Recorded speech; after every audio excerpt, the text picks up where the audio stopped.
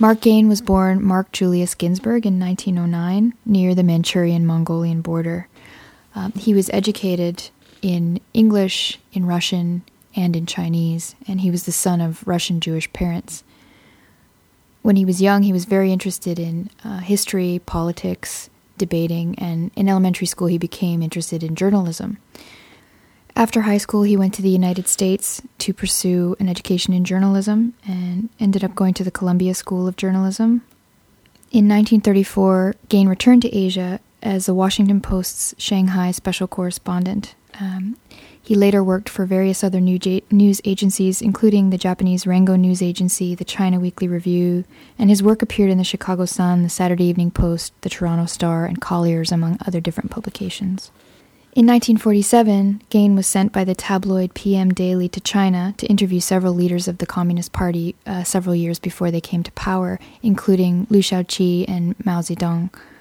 So Mark Gain's background and upbringing gave him a very unique perspective as a journalist, and he was able to comment on world affairs as they were happening.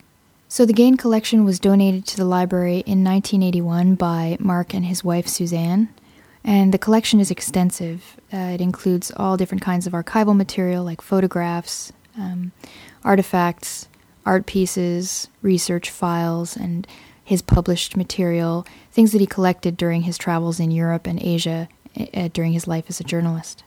The collection is extremely strong in material from the period of the Cultural Revolution and has some extremely unique artifacts such as children's toys, puzzles, games, propaganda posters, and a lot of the material that you see in the exhibition comes from the Gain collection. Gain's letters to his wife Suzanne and his diaries are especially interesting as they talk about what he experienced as he was in China during the Cultural Revolution, trying to get as much information as he possibly could, trying to get interviews with important people to really share with the world what was going on the ground during that period. Going through Gain's diaries and letters to his wife, it was clear how interested he was in China and how dedicated he was to trying to get different viewpoints on the situation. I think my favorite items in the exhibition are the photographs taken by Suzanne Gain, who several times accompanied Mark Gain or met him during his travels to China. They show that she also had a great eye for detail.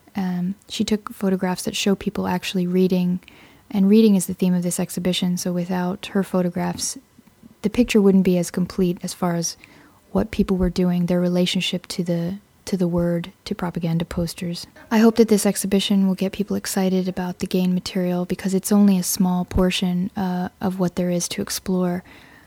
There's a lot of research potential in the archival material in the Gain collection, and I hope that this will encourage people to come to the Fisher and use the material.